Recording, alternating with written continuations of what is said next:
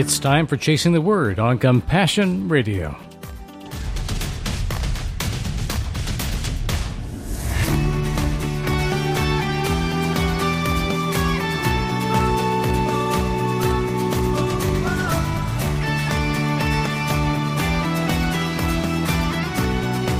Well, today we begin chapter 19 of our study in the book of John. Chasing the Word series, we're calling it. And it's the dynamic gospel. And we've said that because everywhere we turn in this story, it seems like this is probably the richest, most emotional account of the life of Jesus that we find anywhere in the Gospels. Well, that's because it was written by one of his closest friends. And so we see all of the dear references of his beloved friend in the book of John. John telling this story, it's like a passion for him. And it's a passion for us too, friends, so we tell this story to you. We invite you to join with us in this Bible study. And of course, we have some resources that we've talked about are available every week with every one of our Chasing the Word series that we do. A unique Bible study is available for you personally or for a group study you might want to have together with friends or with a friend over coffee in the mornings. We've encouraged folks just to meet once a week and go through some of these kind of things and follow along with us. And how they're chasing the Word. And that is on our website, CompassionRadio.com. Just look at the podcast section and click the link for the study guide materials, and you're welcome to download that PDF anytime, print it out. And it's our free gift to you as well. It includes the chapter that we're studying right now from the Dynamic Gospel. So let's jump in now, honey. Chapter 19. Well, if we remember from last week, the end of chapter 18, Jesus has been with Pilate. Yeah. And he has been having a discussion with him, an intellectual exchange, and talking about truth. And Pilate appeals to the Jews and says, I can't find that he's done anything wrong. How about, as tradition states, how about it be Jesus, basically, is what he's saying. And the crowd just absolutely rebels and says, no, release Barabbas, who is a known criminal. And so that's where we left off last week. We know that from the other Gospels that the reason they kicked back against the idea was because they were being riled up by the folks in the temple. So there's a conspiracy afoot here to make sure Jesus does not make it out of this alive. And of course, they don't realize there's a kind of a conspiracy of love going on the other direction, that God knows all this and had planned for it and has prepared all this time for this very thing. And we look at that and say, well, that makes perfect sense because we know our theology. Back then, they didn't know what we know now about Jesus and his nature and how he expressed himself and how he proved himself to be more than just a man or just a prophet. They had to live through this. And what they're about to live through is not pleasant in any regards. So in chapter 19, beginning in verse 1, then Pilate took Jesus and had him flogged. The soldiers also twisted together a crown of thorns, put it on his head, and threw a purple robe around him. And they repeatedly came up to him and said, Hail, King of the Jews! And they were slapping his face. Pilate went outside again and said to them, Look, I'm bringing him outside to let you know I find no grounds for charging him. Then Jesus came out wearing the crown of thorns and the purple robe. Pilate said to them, Here is the man. When the chief priests and the temple police saw him, they began to shout, Crucify! Crucify! Pilate responded, Take him and crucify him yourselves, for I find no grounds for charging him. We have a law, the Jews replied to him, and according to that law he must die, because he made himself the Son of God. When Pilate heard this statement, he was more afraid than ever. He went back into his headquarters and asked Jesus, Where are you from? But Jesus did not give him an answer. So Pilate said to him, You're not talking to me? Don't you know that I have the authority to release you and the authority to crucify you? You would have no authority over me at all, Jesus answered him, if it hadn't been given to you from above. This is why the one who handed me over to you has the greater sin. From that moment, Pilate made every effort to release him, but the Jews shouted even louder, If you release this man, you are not Caesar's friend. Anyone who makes himself a king opposes Caesar. When Pilate heard these words, he brought Jesus outside. He sat down on the judge's bench in a place called the Stone Pavement.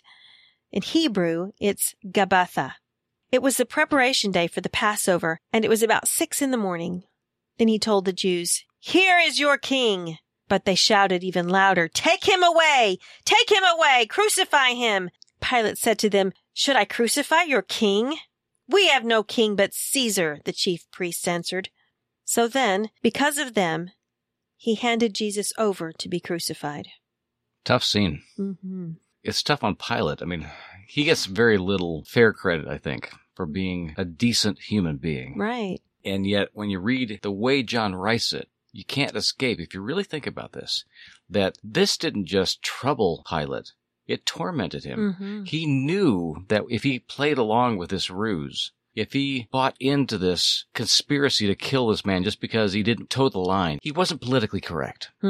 Everything about him was janking the chains of everybody. Yeah. He knew how wrong it would be to murder an innocent man this way, just because he didn't agree with the politics of the day. Yeah, yeah. And he struggled with this. How would we not in the circumstances?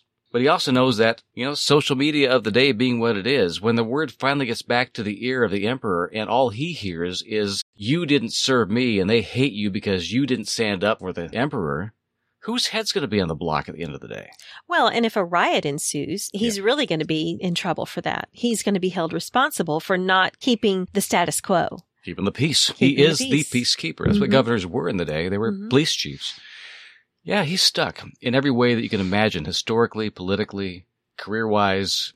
The times are just against him, it seems. And yet here he is playing this role. Yeah. And I do believe that Jesus gave him some relief, but also gave him all the more reason to try to make it better, to make it not end up the way it was looking it was going to go. When you say someone else has the bigger sin than you, that's small comfort when you realize you're still going to have to do something that goes against your moral convictions. Right. And at the end of the day, it will be wrong. And so he's setting up not just for the execution of a man, but for the torture of a man. Yeah. And he knows very well what happens to the people that he turns over to the guards. Yeah. Yeah. Well, in verse 12, it says that after Jesus basically let him off the hook, like you said, he made every effort to have Jesus released. He went through every channel he could possibly find, it seems like, to release Jesus. The more he tried, the more upset the crowds got, the more riled up the chief priests and temple police made the crowd. Pilate, like you said, he's in a very precarious position here. He's walking a very thin line in how do I keep the peace? How do I not put an innocent man to death? How do I make sure Caesar is happy with me? How do I? He's really going through that. If he goes a different route, if he chooses to do something different, says, no, I'm absolutely not going to kill this man. It's just wrong. Morally, it's wrong. And he camps on that. He's playing out the scenarios. If I decide that, they're going to kill him anyway. Yeah. They're going to kill my guards. If I survive this myself, I'm going to be executed by Rome. There is no good option that he can imagine. Yeah. So I've got pity for him. I don't have a lot of mercy for him. It's God's job.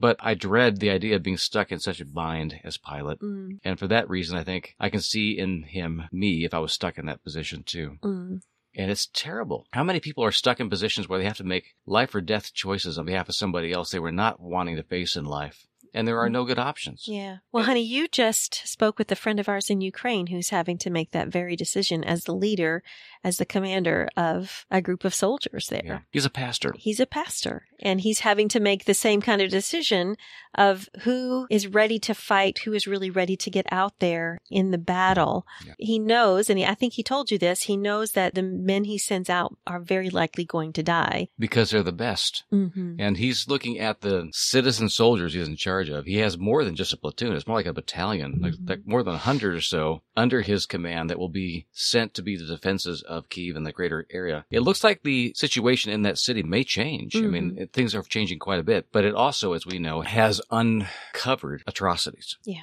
And that's made the news in the past couple of days.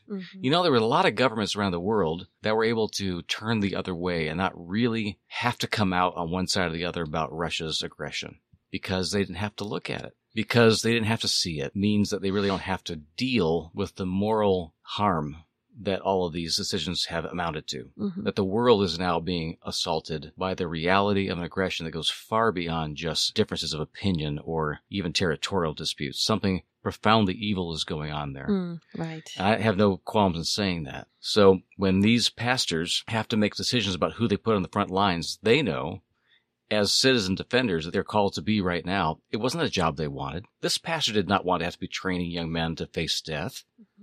He's stuck in his country because he's a patriotic and loyal citizen of that country, but he loves God first. He knows that God raised him up for a time such as this, but it's not a great time. Right. There's nothing glorious about facing your death for this kind of cause, other than to lay down the life for your own family is noble.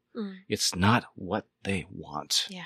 And so I think Pilate is, in this sense, in this situation, facing the same kind of quandaries that our friends now, our real friends, people you and I know, are facing in the face of a destruction of a nation.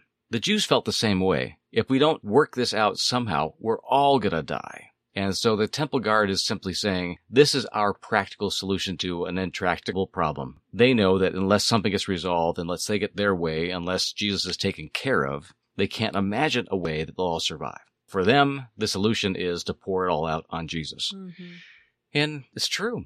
It has always been the truth that God will provide a way for you. What he means is not just to get out of a situation, but to get through a situation by taking on the sins, by taking on the burdens of the world. The joy they have in experiencing what he has done has not come yet. The horror of what is being done to him is what they're entering into right now. It's hard to even fathom the kind of vitriol that's coming out of this crowd. Yeah. That the temple police and the chief priests are stirring up. All of them think they're doing God a favor. Yeah. You know, it's quite eye-opening when you think about it in that way. I wanted to say something too about the time frame here. One translation says it's about 6 a.m. Another translation says that it's about noon. They agree that it's the 6th hour on the day that everyone prepares for the Passover. So there's a little bit of confusion as to what actual time that is. Maybe I'm the only one that's confused. Could be that if you're talking about the difference between Greek understandings of time versus Jewish understandings of time. Because Luke obviously is speaking to a Greek or an un-Judaized crowd. To the whole world, really. Jews, of course, would understand 6 hours, absolutely 6 hours after sunrise. Okay. The day is counted from sunset to sunset. So the 6th hour of the day. The 6th hour of the first watch would be at midnight. And then the early watch come around 6 a.m. So all those different phases of the day, according to Jewish calendars, probably what John is sticking with here. And whether it was the first meeting on the first pavement call that happened, or the second trial in front of people, or however they looked at all this, trying to keep track of the who, what, where, when, and whys is difficult. And the eyewitness accounts got it as tight as they could to the timeline. My point is that Jesus has been up a long time. He's been awake for hours. Pain's keeping him awake. Yeah. And he's been beaten. He's been drug around. He has this crown of thorns slammed down on his head. He's being mocked. He's going from this place to that place to another place and to the guards, back to Pilate's. One version of the gospel says that he was even taken over to Herod's place to be paraded in front of him. So he is exhausted. And I'm sure that the disciples, that John, following along around all of this, is himself exhausted and trying to keep up with everything and keep it all straight in his mind. It's just overwhelming. It should be overwhelming. Yeah, yeah. You know how you get when you're tired. I mean, you know how I get when I'm tired. I just can't even function. It's just stunning to me that he's even still on his feet. For 78 years now, we've depended on the faithful encouragement of friends just like you to bring this unique radio and media ministry to the air each day. Friends, we're focused right now on the current crisis in and around Ukraine, like a laser. I personally met with dozens of refugees and kingdom workers who ran to the front lines of need and have selflessly given of themselves completely, thoroughly, and as I saw, to the point of indescribable exhaustion. I saw refugee and servant alike shiver in a vicious blizzard that struck the first week of March. They were very much alike in one important way. They were absolutely determined to survive this ordeal and to redeem what their lives have become. We need to follow their example. Will you help us today? We have blankets and food to buy, tanks to fill with gas, and medicine to help them survive the days ahead. This need is not going away anytime soon, even as this rescue operation rapidly sweeps the refugees farther west, away from the fighting. Friends, really, we need you now to step up. Please, give generously, even sacrificially, right away. I know that God will be pleased if we do. So call us today at 1-800-868-2478. Mail us at P.O. Box 2770, Orange, California, 92859. Text the word compassion to 53445 or give online at compassionradio.com. Bless you, friends, for your brave and activist faith. I hope we can be a real encouragement and challenge to you for many, many years to come. And make sure to ask for your own copy of The Dynamic Gospel when you contact us today. Let's read from the Dynamic Gospel now, this same passage. Chapter 19 of John, verse 1. So Pilate did what he could to placate the mob. He had Jesus dragged to the torture block and flailed. The palace guard curled a thorn vine into a wreath large enough to fit on Jesus' head, jamming it down until it was secure on his scalp. They took one of the spare presentation robes of royal purple and wrapped it around his shredded shoulders. Round the circle they spun Jesus, mocking him with his new title, King of the Jews. With each spin, another blow to the face. Pilate went again to the gate with the battered Jesus and bellowed at the mob, saying, There, you've got what you wanted. Again, I say I find no reason to condemn him to death. To the front was Jesus dragged, still wearing that crown of thorns and bloody royal robe. Take a good look, shouted Pilate. Well, it wasn't enough for the priests and the politicians. Blinded by their bloodlust, they screamed, Drive him full of nails! Crucify him now! They incited the whole crowd with their death cries. Pilate was disgusted. Do it yourselves. I want no part of it. Now the Jewish lawyers stepped in. According to our own law, he's already condemned for blaspheming. He makes himself out to be God's son, and by Roman law, we are forbidden. Or have you forgotten that? Pilate needed to find a different way, and he was running out of options. The mob was becoming unmanageable. He returned to the courtroom with Jesus, demanding something, anything of the man that might spare him. What planet do you come from? Are you insane? They want you dead, right now. Give me something. Jesus replied, not a word. Pilate wasn't done. You have no right to remain silent here. Are you aware that on my word you can be crucified without any cause whatsoever, and on my word you can walk right out of here? What's it going to be? Jesus finally broke his silence. There's nothing you can do to me unless heaven permits it. Console yourself that this mob has the greater sin for having delivered me up. They are the false accusers. You are merely the hammer. Pilate knew that an innocent man was about to be murdered and tried everything he could to prevent it. Yet the mob cried all the louder from the gates, demanding an execution. They started accusing Pilate of being a traitor to Rome if he didn't appease them. Anyone who makes himself out to be a king defies Caesar. You want to defend that? Pilate had had enough. He knew there was nothing more he could do. He had his judgment seat brought to the large courtyard called the Pavement, or in Hebrew, Gabbatha, and he sat down in front of the ever-growing crowd. The Passover preparation was well underway, and the sun was high by then. Jesus was paraded in front of the mob while Pilate addressed them, saying, Here is your king! No way, they shouted back. Kill him! Kill him! You want me to kill your king? Pilate replied. The religious leaders turned an important corner when they proclaimed the following, We have no king, unless it's Caesar. Pilate folded. He handed Jesus over to the official executioners, who dragged him off to be impaled on a cross. You know what I can't get out of my mind today, just in reading this, is that in the last 24 hours, we've seen pictures of people tied up and executed for no reason. Young people, mothers, old people, treated like trash and thrown into mass graves. Jesus isn't going through a legal procedure here. He's being lynched. This kind of ugliness is still going on. And somehow our hope in Jesus and in the resurrection that we find proclaimed in his very flesh is somehow going to overcome all of this. And yet the whole world right now is walking through it again.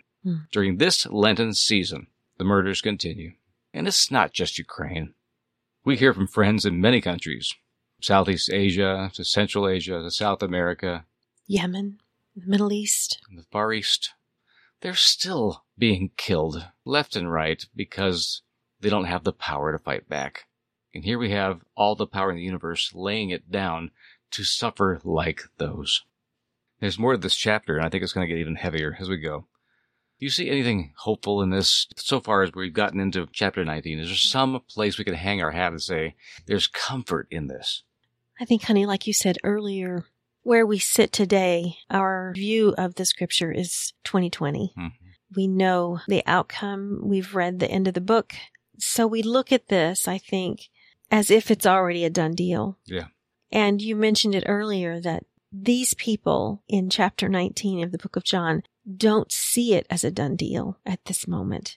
They're in the middle of it. They want to do the deed. And as you were just talking about what we know of the things that are going on around the world where people are being killed for no real reason at all, no apparent infraction has been committed, and yet they're being tortured and brutally murdered just because they might look a little different, or not even that, but they are in the way of something. In a place that should be safe in their own homes. And not a small fraction of them are believers in Jesus who are dying for their faith.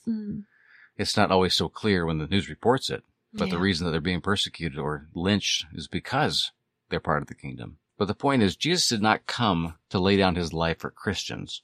He came to lay down his life for humanity and enter into everybody's suffering. That's how big his love is. And I hope that we can hang on to that, even as dark as the world seems right now. Yeah.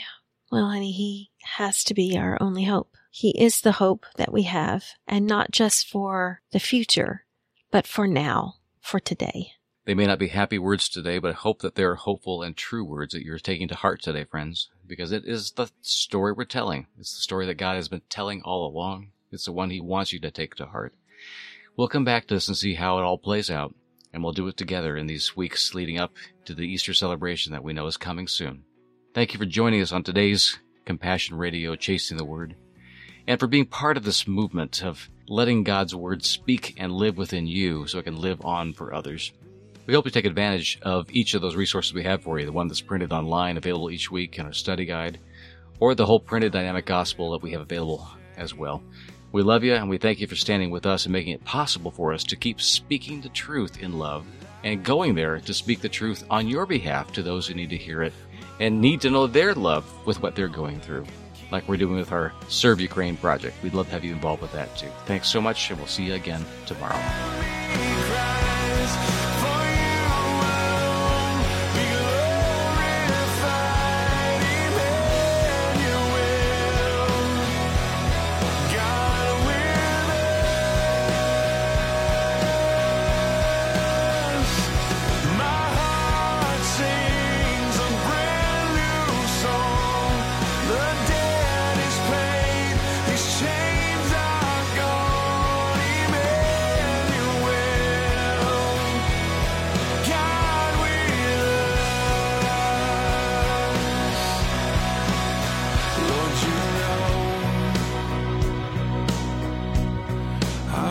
Don't deserve your glory, and still you show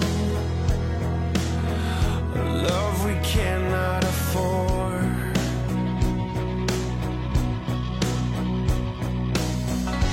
Like angels straining from the weight, my heart no longer can keep from singing.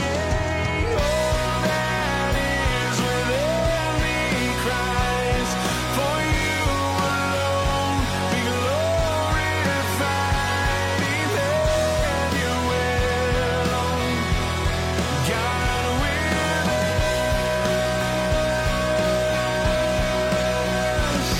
My heart sings a brand new song. The dead is paid, these chains are gone, Emmanuel, God with us. Such a tiny offering compared to Calvary, but nevertheless we lay it at your feet. Such a tiny offering compared to Calvary,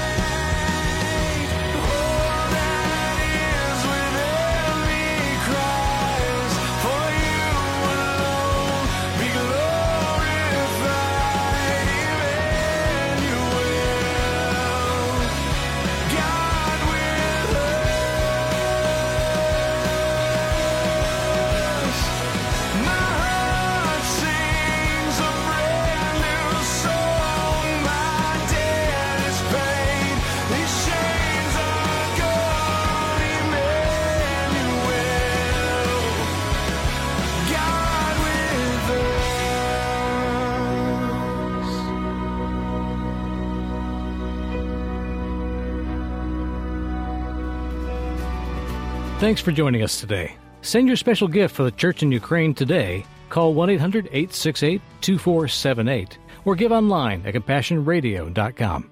God bless, and we'll see you tomorrow.